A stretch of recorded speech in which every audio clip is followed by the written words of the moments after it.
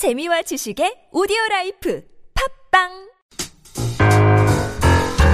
Sharing inspirational and motivational quotes and excerpts from great books to brighten up your Sunday.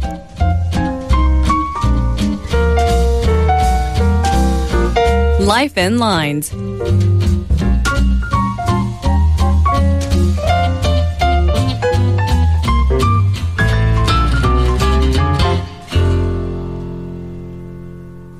It is time for Life in Lines.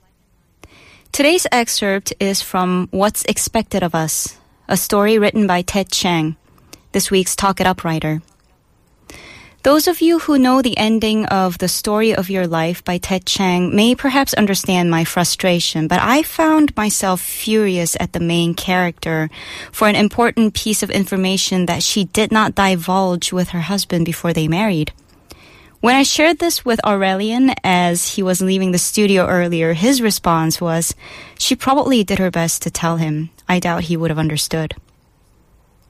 In the story, published in Nature magazine in July of 2005, a narrator from the future grapples with the question, if you know what's going to happen in your future and irrefutable proof has been presented to you that you do not have free will, how do you go on living your life?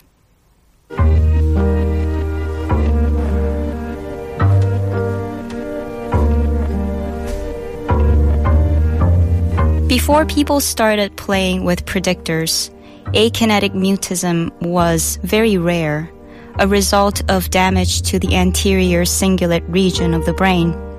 Now it spreads like a cognitive plague. It turns out that the disabling thought is one that we've all encountered. The idea that free will doesn't exist. It just wasn't harmful until you believed it.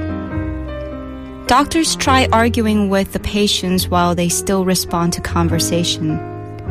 We had all been living happy, active lives before, they reason, and we hadn't had free will then either. Why should anything change?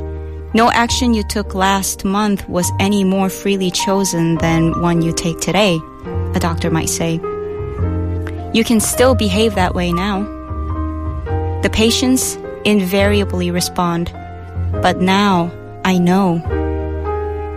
And some of them never say anything again. I'm transmitting this warning to you from just over a year in your future. My message to you is this. Pretend that you have free will. It's essential that you behave as if your decisions matter, even though you know that they don't. The reality isn't important. What's important is your belief, and believing the lie is the only way to avoid a waking coma. Civilization now depends on self-deception. Perhaps it always has.